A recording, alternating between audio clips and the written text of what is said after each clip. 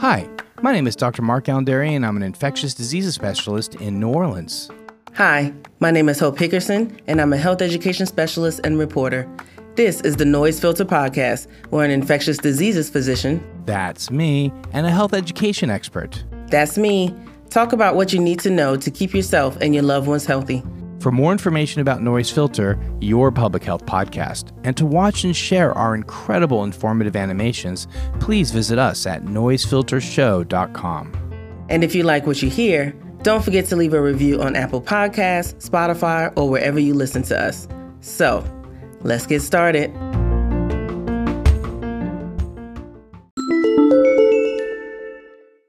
Importance of learning CPR. The fairly recent collapse of the football player Damar Hamlin gives a reminder of how important it is to know basic CPR. The first thing you should do in an emergency is call 911. But in some cases, those few minutes spent waiting for a medical professional are precious.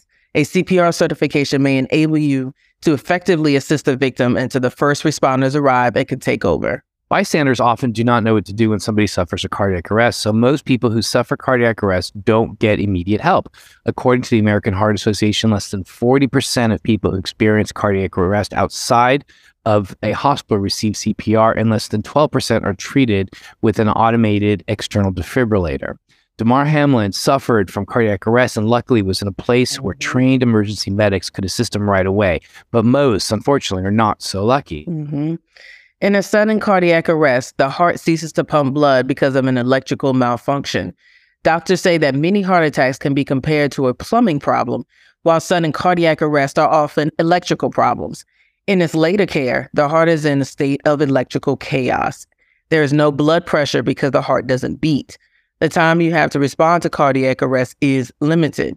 Unless there is some kind of intervention within 10 minutes, 90% of people in this situation will die. Having more than one person with CPR training can be beneficial if an emergency occurs in a restaurant, crowded shopping mall, or grocery store. A single person performing CPR may get tired or frustrated depending on how long it takes for an ambulance to arrive. In this case, a second CPR trainee can step in and relieve the first. Until help arrives, they could alternate applying their CPR skills. The more people that are trained in CPR, the better. CPR can save someone's life or even your own. It's crucial to get trained and it's easily accessible. If it's something you're interested in learning, you can reach out to your local Red Cross or just Google your location and CPR training. So I can't stress the importance of this. Leon and I, we were in Vegas celebrating our birthday and we went to go see, some live music. At one of the shows, this man kind of passes out right next to Liana and drops to the floor, and Liana taps me on the shoulder and kind of points him. It's loud, so we can't really talk. And I could see that this was not drunkenly passed out. He had no color in his face, like immediately. And it was outside and it was dark. But I could still see that he had no color in his face. So I immediately kind of dropped down on my knees, reached for a pulse. He had no pulse. Wow. I gave 2 cardiac compressions, and he came about as I was about to do my third one. He just kind of sat right back up again. And then obviously had to go to the ER because he just had a heart attack. So it's important. You never know when somebody's going to pass out next to you. Those 2 chest compressions brought him back to life. And enough for him to be able to get to the ER, where I'm sure they performed a procedure where they either kind of broke open the clot or they put stents or he got a bypass surgery. Dr. Derry, I don't want to move past that so quickly. I know you're a doctor, but you just saved that man's life. That is amazing and that's wonderful.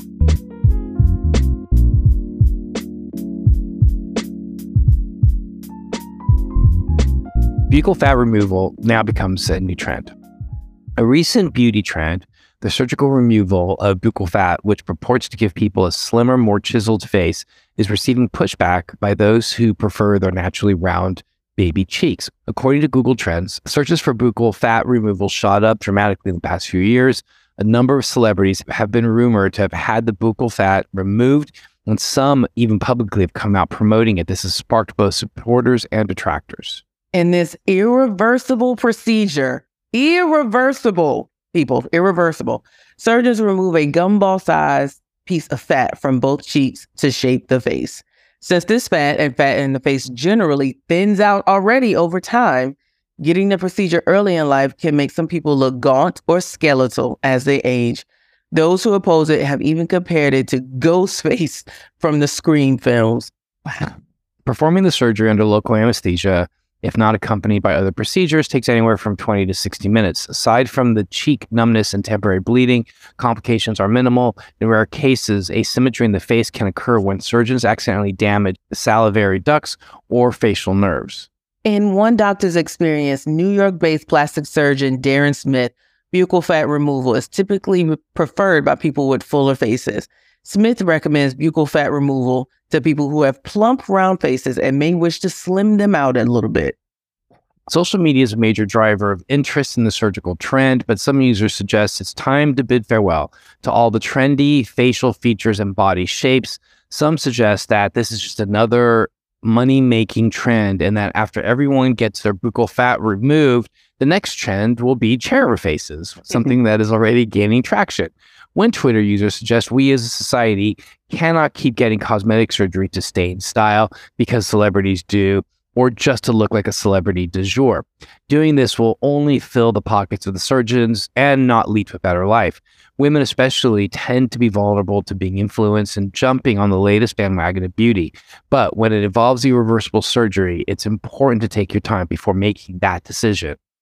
There is a pushback on social media from a number of physicians, cosmeticians, and everyday users who urge caution about the procedure. Once your buccal fat is gone, there is no way to get it back. A buccal fat incision is not something you should do just because you saw it on Instagram. And I have seen it, Dr. Derry. I've seen so many people doing it, posting about it, showing off, telling everybody to do it. And I'm just like, what? Yeah, I mean, you know, there's good about social media and there's bad about social media. And I think that this falls in the bad of social media of where 100%. Where we, you know, are jumping from trend to trend. And, you know, it's hard. Listen, as a middle-aged man who has been gaining weight, you know, over the course of the last couple of years, despite, and, you know, a very, very like healthy diet and exercise, whatever, I'm not crazy about the changes my body are going through because that's life. And I'm subjected to the forces of life and aging and gravity and all that comes with it. I look at the pictures of when I was 20 and I'm like, dang, you know? But it has not occurred to me to do body modifications. And I often say the greatest challenge in life is to age gracefully. Mm-hmm. And I mean, and you know, we're not knocking anyone that decides to get a cosmetic procedure, but it's just something like this that is completely irreversible that you may seriously end up regretting later on in life because your face is going to thin out anyway as you get older. Right. That's just what's sad because I don't know if people are informed about that before making this decision to remove that buccal fat. And that makes me sad for them. Yeah. And so that's what this is about. So not knocking anybody that decides to do something, but, you know, I just wish people didn't feel the pressure to do this. Of course. Yeah. And we don't want to be cheeky about it either.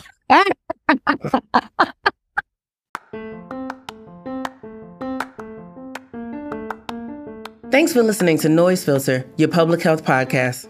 Be sure to subscribe to the Noise Filter podcast. Follow us on social media and leave us a review letting us know your favorite part of the show. You can find me, Hope Hickerson, at hopehickerson.com. And you can find me at Dr. Mark Allen Derry or at the Dr. Derry. That's DRDERY. To see and share our amazing animations and find out more information about us, the show, as well as links to our social media, go to noisefiltershow.com. We are grateful to our sponsors, including Access Health Louisiana and the End the Epidemic Initiative, who are working to bring equitable health outcomes to everyone they serve. Hope, any last words? Stay well out there, folks, and continue taking steps to keep yourself and your loved ones healthy. That includes exercise, a good diet, getting adequate sleep, and seeing your healthcare providers regularly. And protect yourself and others by getting the COVID-19 vaccine and booster, wearing a mask, and social distancing wherever possible. Remember, health is a human right.